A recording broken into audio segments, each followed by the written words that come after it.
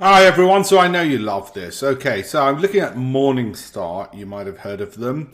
They're important in this space. They do a lot of analysis. This is what they say in terms of invest in these 11 mega cap names that have become undervalued stocks, according to them, to buy during the recent market downturn. So I've gone through these and then I've marked the ones that I happen to own. Now you might say, well, why do you care about what they think? It's not that I care about what they think. I just wanted to see if there's an overlap between what they think and what I think. That's all. Okay, it's part of my campaign for 1 million to teach 1 million people how to be better investors. So let's get on with their names. Well, the first one they came up with was Microsoft, and I own this. It's part of my quality stocks list. So there you go. That's Microsoft. Nothing big and scary there. Alphabet, similarly, full disclosure, I own it. It's still part of my quality list. And of course, they've done it on valuations. Amazon, I own. And again, it's part of my quality list stocks.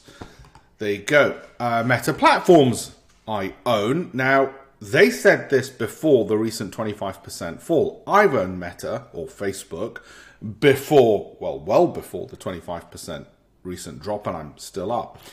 Now that tells you a couple of interesting things. Well, how come neither Morningstar nor I foresaw the 25% drop? Well, because neither they nor I, and me you might excuse, but surely a big institution like them should know, neither of us have a crystal ball. Neither of us engage in insider trading, as far as I'm aware. And neither of us have a time machine. So, does it just mean that we're both rubbish? Well, because we held something which dropped 25%? No, it means that we're willing to go through the noise that might occur now and again of market falls, because our time frame is, well, in my case, a 12-month holding period, then to review and renew the holdings or not.